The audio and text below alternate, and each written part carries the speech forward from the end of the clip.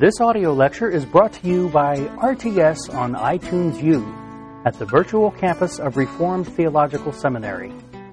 To listen to other lectures and to access additional resources, please visit us at itunes.rts.edu. For additional information on how to take distance education courses for credit towards a fully accredited Master of Arts in Religion degree, please visit our website at virtual.rts.edu.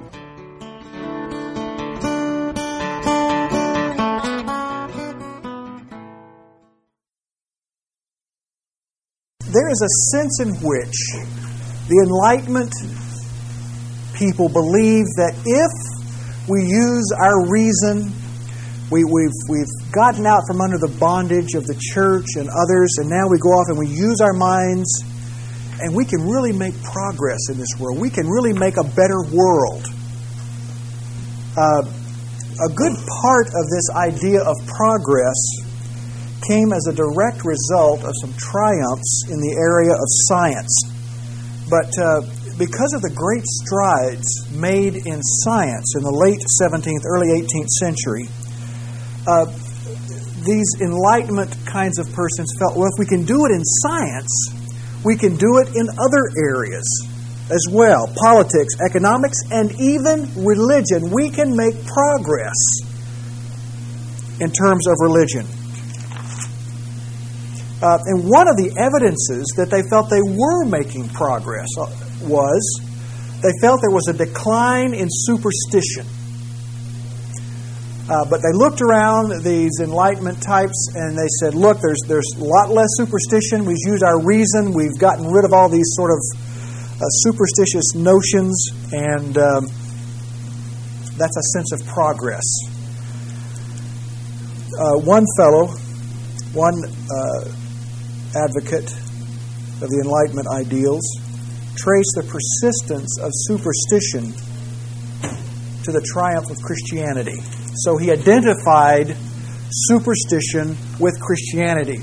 So if you want to make progress, you've got to get rid of superstition. And if you want to get rid of superstition, you've got to rationalize Christianity. You've got to apply reason to it.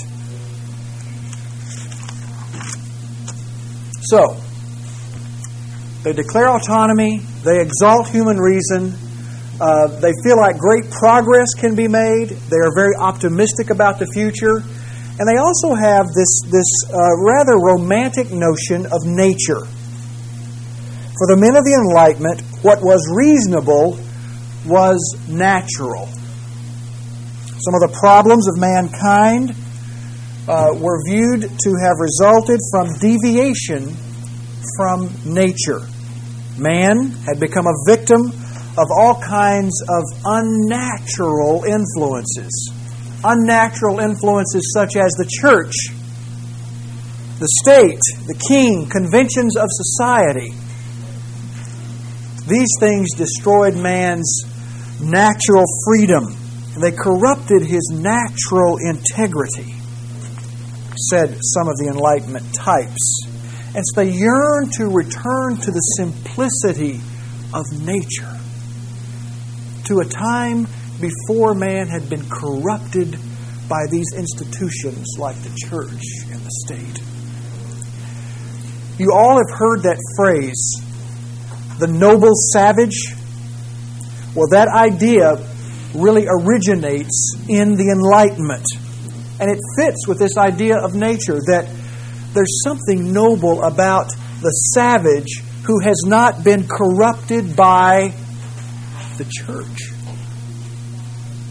The savage who has not been corrupted by the state. He just lives in complete freedom. He doesn't need clothes.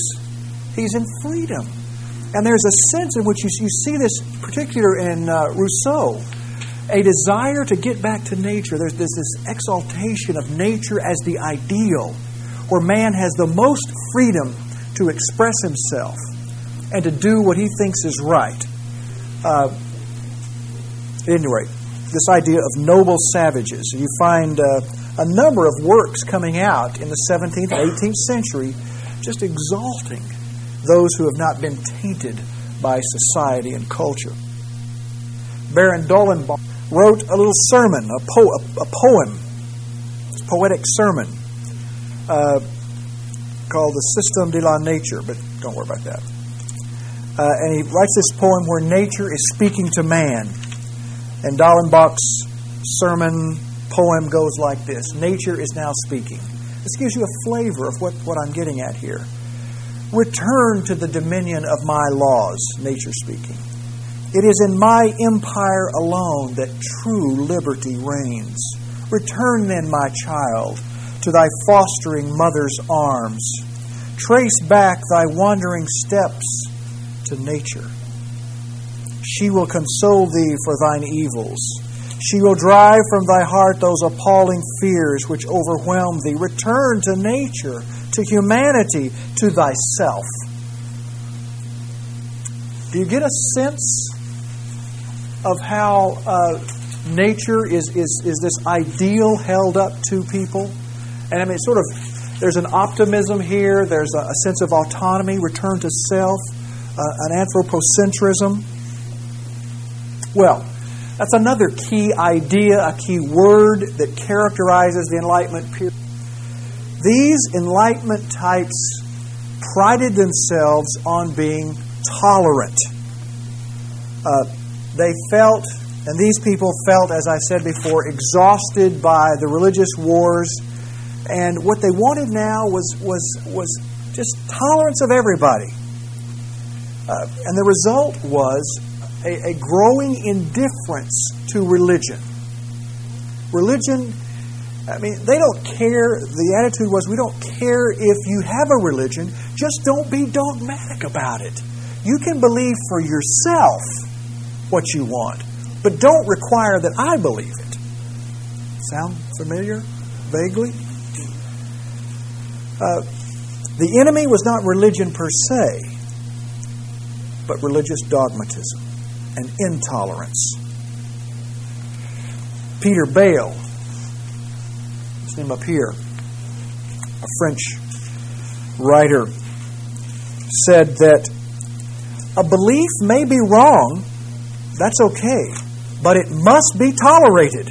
Because why? Why must a wrong belief be tolerated?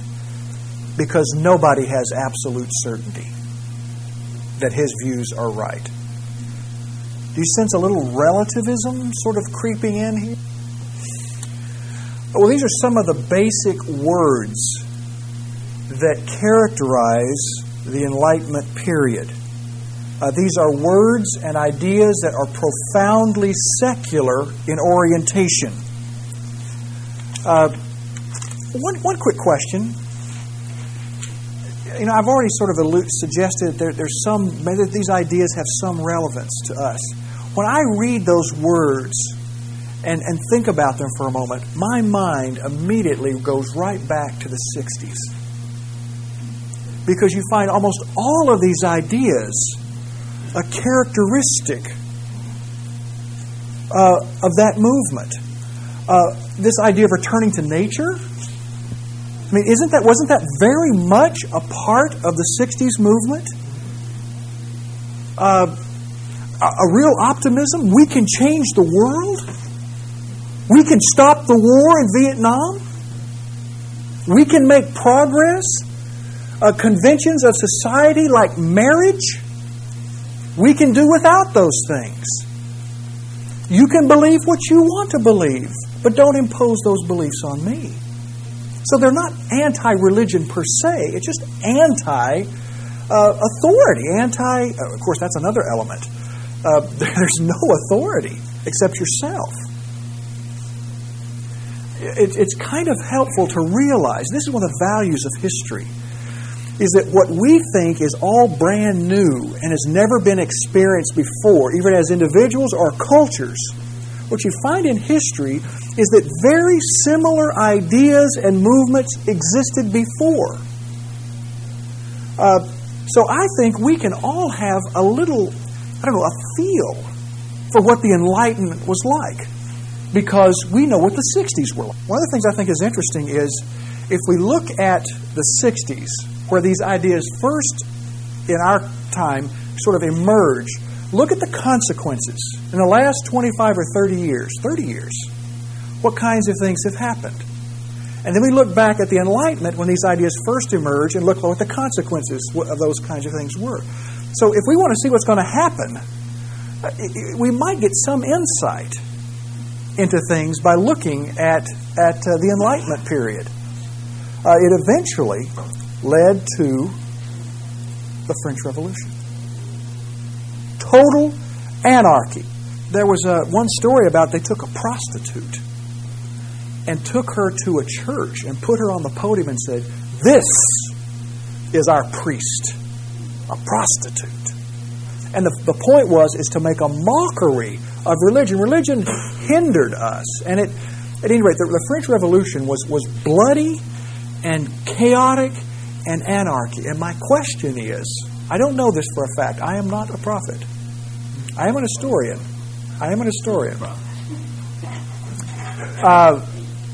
One wonders if what is in our future, if what I've said is right, and I don't know if it is or not, if the parallels, there are some parallels, and I don't know if history can always prognosticate the future.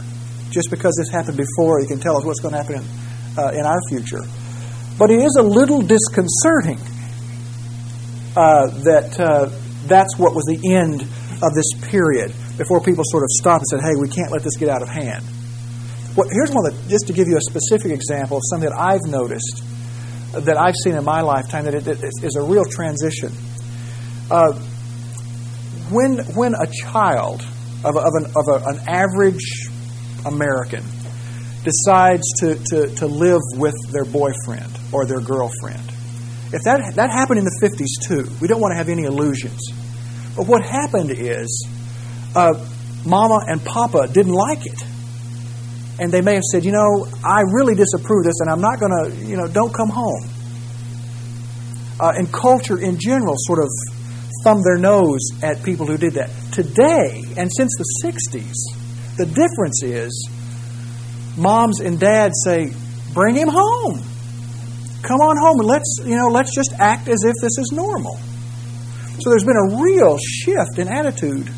What I find terribly interesting is the fact that those parents who grew up in the 50s are the parents who now have the attitude that it's okay for your kid. I know.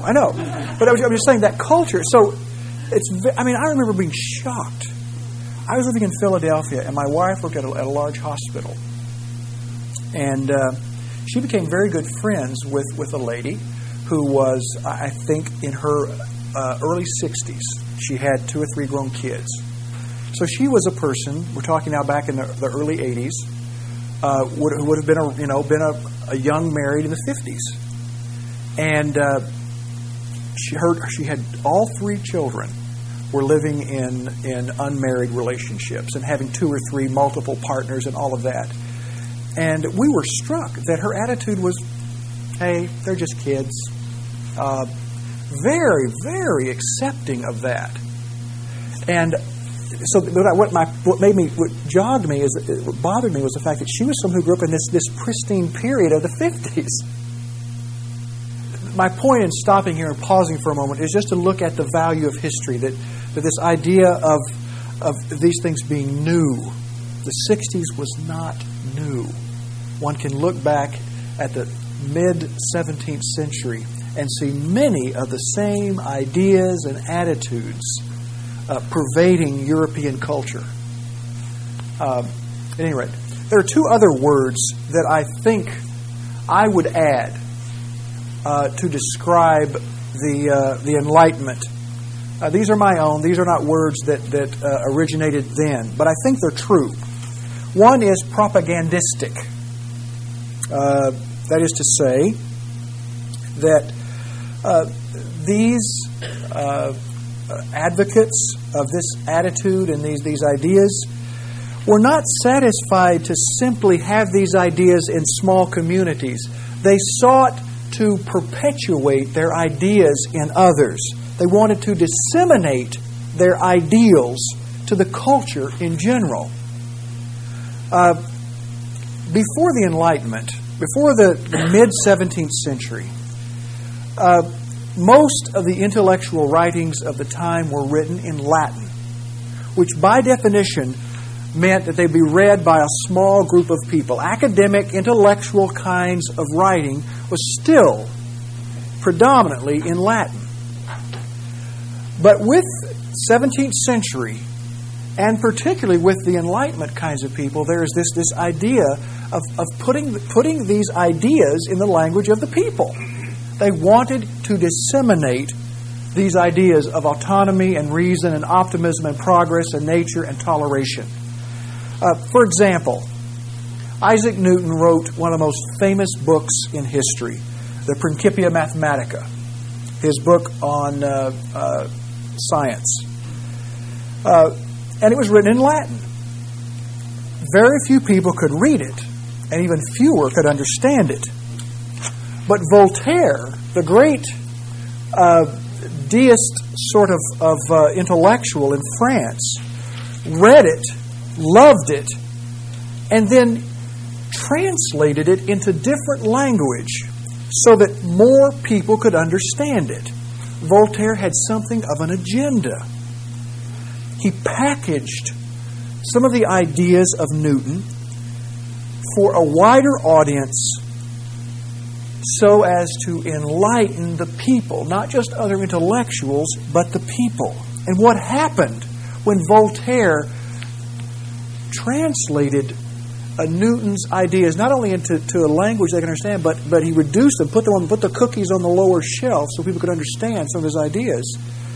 What happened is the world looked beautiful through the eyes of a Voltaire and with the ideas of Newton. But also what happened is that you have this idea in this propagandistic sort of way is not only are these new ideas disseminated and portrayed in the nicest possible way, but these popular writings also debunk all of the old traditions. It's saying the old guys, the old authorities are all aged and outdated and corrupt.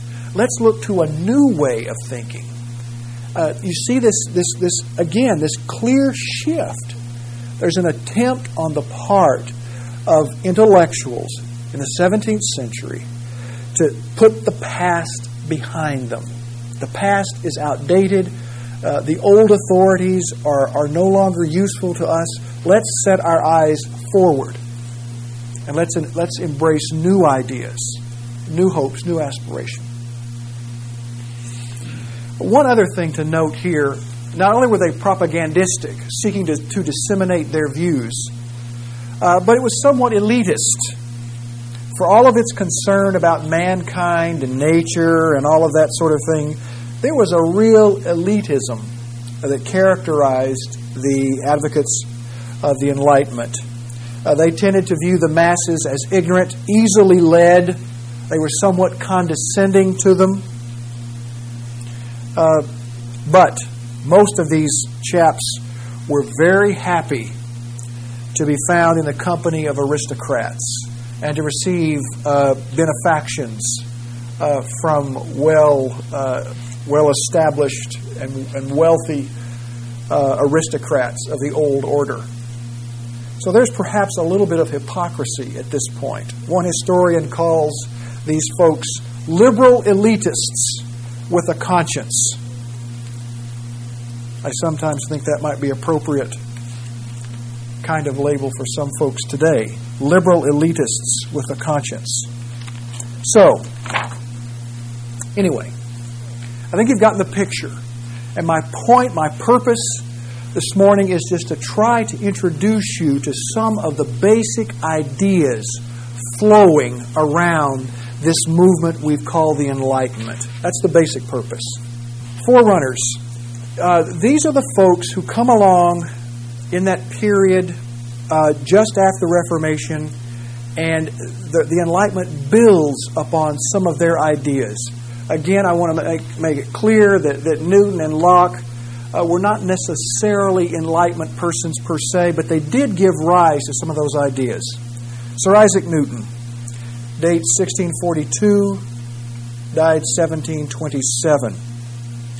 Now, Newton himself repudiated a number of the ideas of the Enlightenment. For example, he would not have thought of himself as autonomous. He would have looked to Christianity and the Bible as autonomous. He wrote a number of commentaries on biblical books. But his book, the Principia, served the Enlightenment in this particular way. This book was such a breakthrough in science that it seemed to Enlightenment types to exemplify the power of human reason. Look what reason can do. It can discover the keys to the universe. His Principia, published in 1687, Principia Mathematica. And even though people couldn't read it in Latin, although it was popularized by Voltaire, the general impression was given that reason can unlock the key to the universe. We can understand the physical world. We can make sense of this world. And so this held out, this really fed this optimism, this sense of making progress. And again, if we can make progress, if we can understand how the universe really works, then perhaps we can apply our reason to other areas of life and make progress again. Newton is another key point in the history of Europe. For centuries, if you wanted to get wisdom, what did you do? If you were an intellectual in the Reformation period, where did they go for their sources of inspiration? They went back. They went back to Augustine, back to the Bible. But with Newton, we're on the threshold of a new world. It appears as if we're looking forward now. We're not looking back for wisdom. We're looking forward. So there's almost a change in direction about how to make progress. The Renaissance, the Reformation said we need to go back and get these models from the early church or Roman Greek models. Now there's this idea of discarding all of that, leaving it behind and looking forward, pressing on ourselves. Look what we can do when we do that. Look at Sir Isaac Newton. He's discovered the key to the universe. Now we've learned subsequently that Newtonian physics is not quite what it was cracked up to be. But nevertheless, at the time, it was considered absolutely stupendous what he had accomplished. Newton had set a new standard for what the human mind could achieve. There was a sense now of enormous confidence of what could be achieved by reason alone. John Locke, another forerunner, 1632 to 1704. Newton had looked outward toward the universe. Locke looked inward to human nature. He seemed to demonstrate that even human nature could be explained. His famous book was An Essay Concerning Human Understanding. An Essay Concerning Human Understanding. He wrote some other famous books, but this is the one I'm mentioning now, published in 1690. And Locke established a new psychology. Whereas Newton said we could understand the physical universe, Locke says we now can understand the internal universe, the universe inside us. What makes us tick? What is the key to human nature? And this work seemed to hold out the possibility that we could indeed understand human nature. He argued, that is Locke, that the human being enters this world tabula rasa, or rasa. I think I've spelled that, haven't I? Tabula rasa. That is to say, we are blank slates. And one's personality, one's psychological nature is the product of his environment and his experiences. And the implication is that if we can control those things, we can produce superior human beings. Some of the assumptions that Locke's psychology makes are, 1, human nature is changeable. And I guess an implication of that is the second point, that human nature can be improved. Human nature is changeable.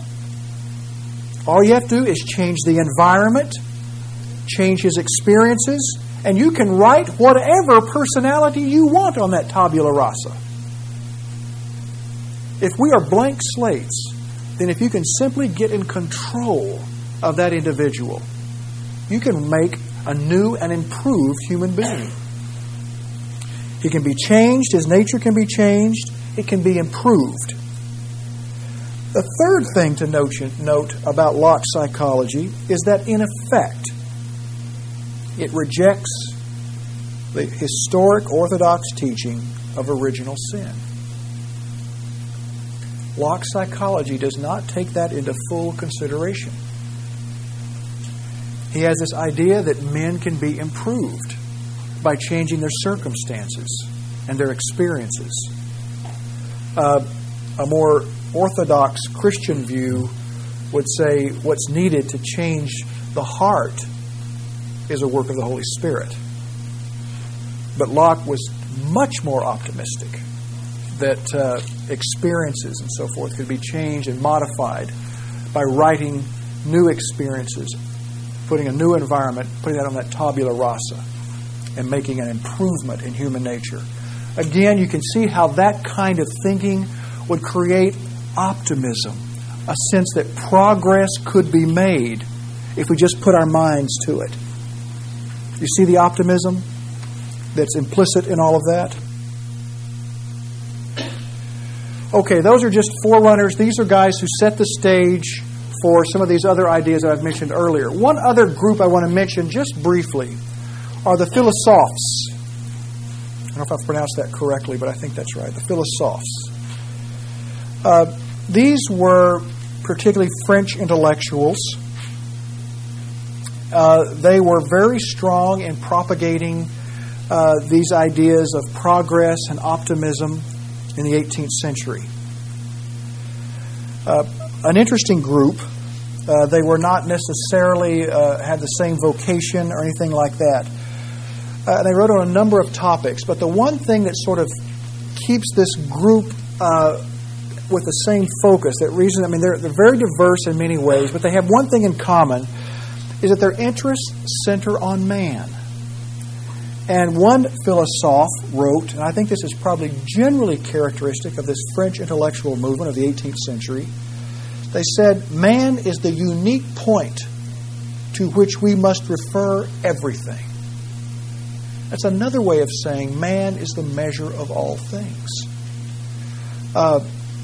This man-centeredness, this sense of autonomy, is very clearly articulated among this French intellectual movement of the 18th century. They had all kinds of ideas that we could have utopias. You find the philosophes talking about establishing a utopia, world peace, establishing a perfect society. What's interesting? Does that sound familiar again? I mean, does this sound like the 60s? Again and again, world peace. This idea of utopian governments and perfect society. Very, very interesting. I just mentioned these names here. Voltaire was one of these philosophes. Diderot, D'Alembert. I probably should note that, these are Peace Brother types.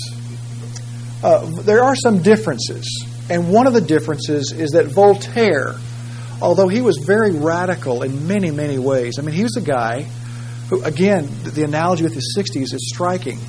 But instead of getting married, he simply lived with this particular, very prominent intellectual woman for some years before she dumped him for somebody else.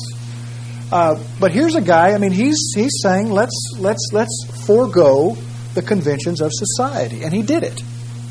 But the one thing that distinguishes him from some of the other philosophers is that he still retained some vague belief in a deity. He's much more akin, he's really pretty much a deist.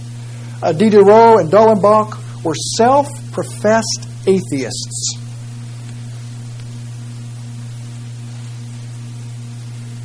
Very, very strong in their conviction.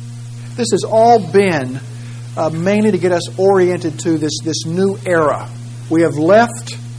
We looked at some of the Middle Ages. We looked at the Reformation period, and now we've gotten into the Enlightenment, a whole different era, different thinking, different mood.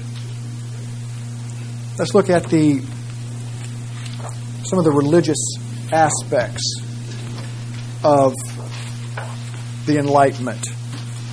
Deism. I'm going to look at a couple of early expressions of this.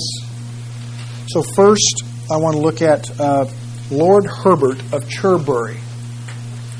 C-H-E-R. His dates are 1583 to 1648. He really is a precursor to all of this, but he is one of the first to articulate ideas that later came to be known as deism. Lord Herbert is considered the father of deism. That would be an ideal test question. The father of deism was Lord Herbert of Cherbury.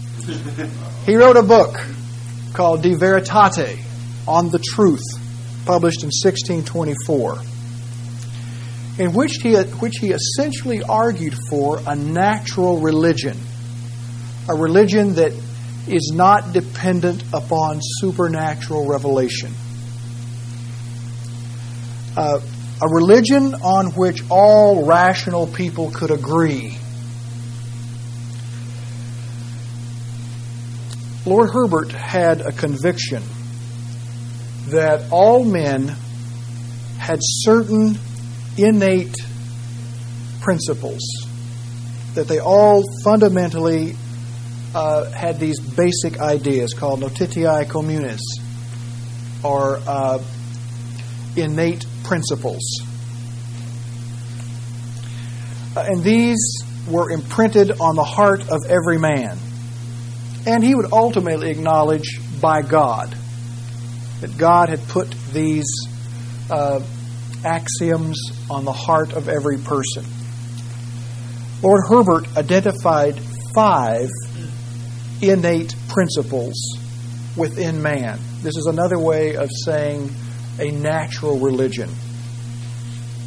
That all people, all rational people, would acknowledge. The 5 were the 5 axioms, the 5 innate principles that every person understood, according to Lord Herbert. First, God exists. One does not need to go to Scripture for this. It is self-evident. Secondly, it is also self-evident. It is innate within man to know that this God who exists ought to be worshipped. No need for special revelation. The third innate principle is that one ought to practice virtue. One ought to be kind to others, for example. That you ought to practice virtue was an innate principle. Self-evident. No need for Scripture to tell you that. Fourth, that there is an obligation to repent of your sins. An obligation to repent of your sins. He says that's innate. And finally, that there are rewards and punishments after death. For him, for Lord Herbert, this is the essence of natural religion. This is something that is basically shared by all human beings. This is the basis of true religion, these innate ideas. And he felt that if you acknowledge these things, it would lead to harmony and toleration. Harmony and toleration. So Lord Herbert is the guy who gets this whole deism thing off the ground. There's another group that are, I think, sometimes sort of confused with deists, but they probably can be distinguished from deists. They're sort of in a funny position. I'll try to articulate some of their views. They're called, I've called them, rational supernaturalists. Rational supernaturalists. The first advocate is John Tillotson, Archbishop of Canterbury in England. You can see his dates, 1630 to 1694. He was one of the famous preachers of his day. Sermons were widely read. Tillotson said that religion could be reduced to only 3 basic ideas. That all true religion has only 3 ideas. Once you get through all the other stuff, you boil it all off the top, what you have left are these 3 basic ideas. They will seem familiar to you after having listed those of Lord Herbert. The 3 are, of Tillotson, the 3 basic ideas of religion are that there is a God, 2, this God requires you to live virtuously, and 3, God will reward the righteous and punish the wicked. That is the essence of true religion. Now think about that for just a moment. If that's true religion, if that's what real truth is, do you notice there's no mention of Christ? There's no mention of an atonement.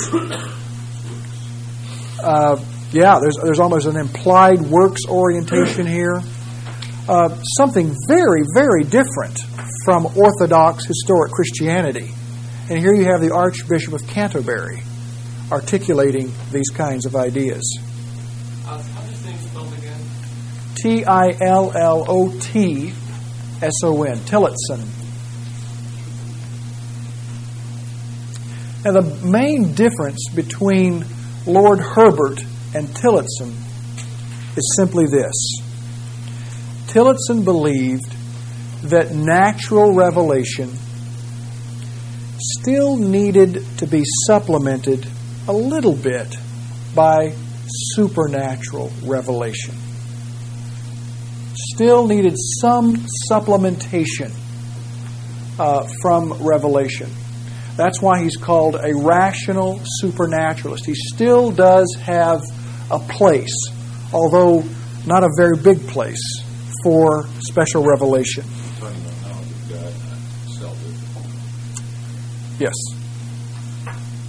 So there still needs to be some supplementation. His basic point was that it's not that special revelation adds anything new to this natural religion of 3 points. It only clarifies. It doesn't add, but it clarifies. That's the purpose of special revelation. It does not add, it only clarifies.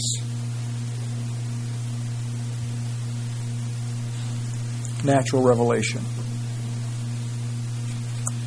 Further, he said that the only way we can know that special revelation is truly from God, the only way that we can know that special revelation is really from God is if it does not contradict those principles that he established from natural religion.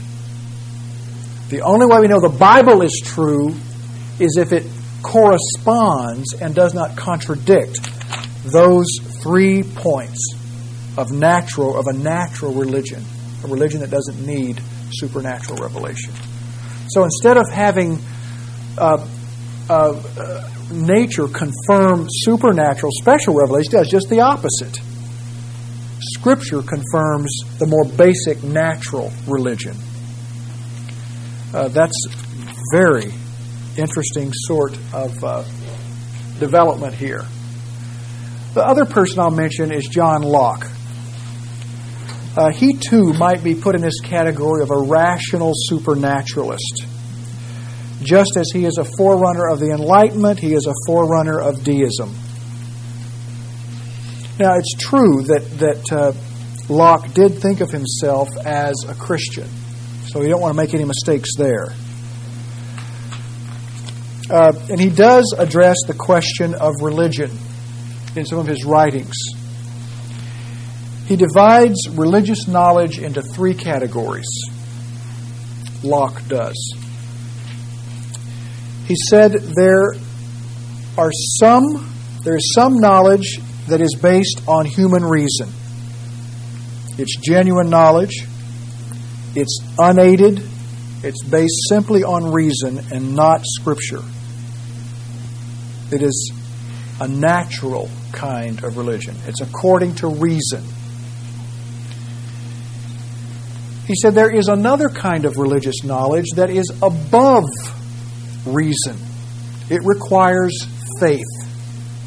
It requires faith, that kind of knowledge. There is knowledge according to reason, religious knowledge according to reason. Make sure you say that, religious knowledge according to reason. Secondly, there is religious knowledge that is above reason and requires faith. And third, there is religious knowledge that is contrary to reason.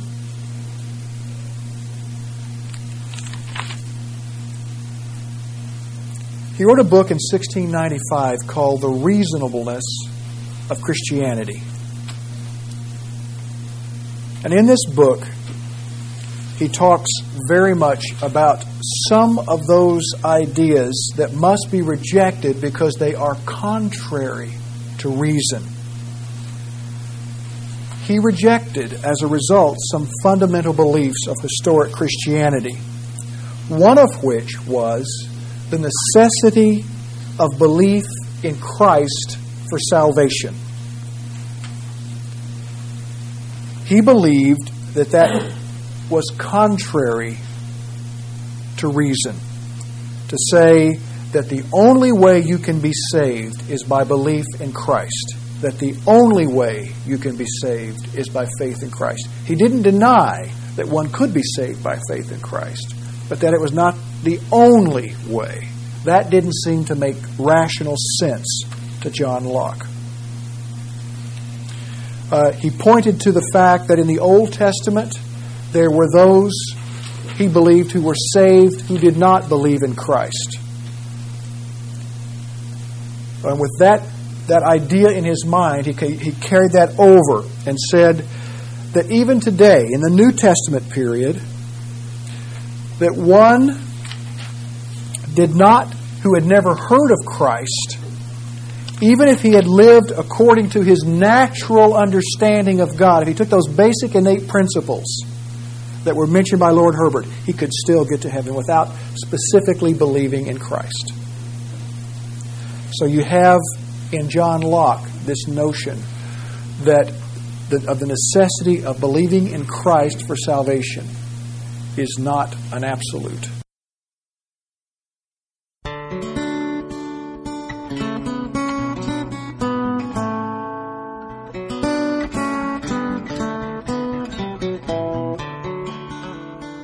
This audio lecture is brought to you by RTS on iTunes U at the virtual campus of Reformed Theological Seminary. To listen to other lectures and to access additional resources, please visit us at itunes.rts.edu. For additional information on how to take distance education courses for credit towards a fully accredited Master of Arts in Religion degree, please visit our website at virtual.rts.edu.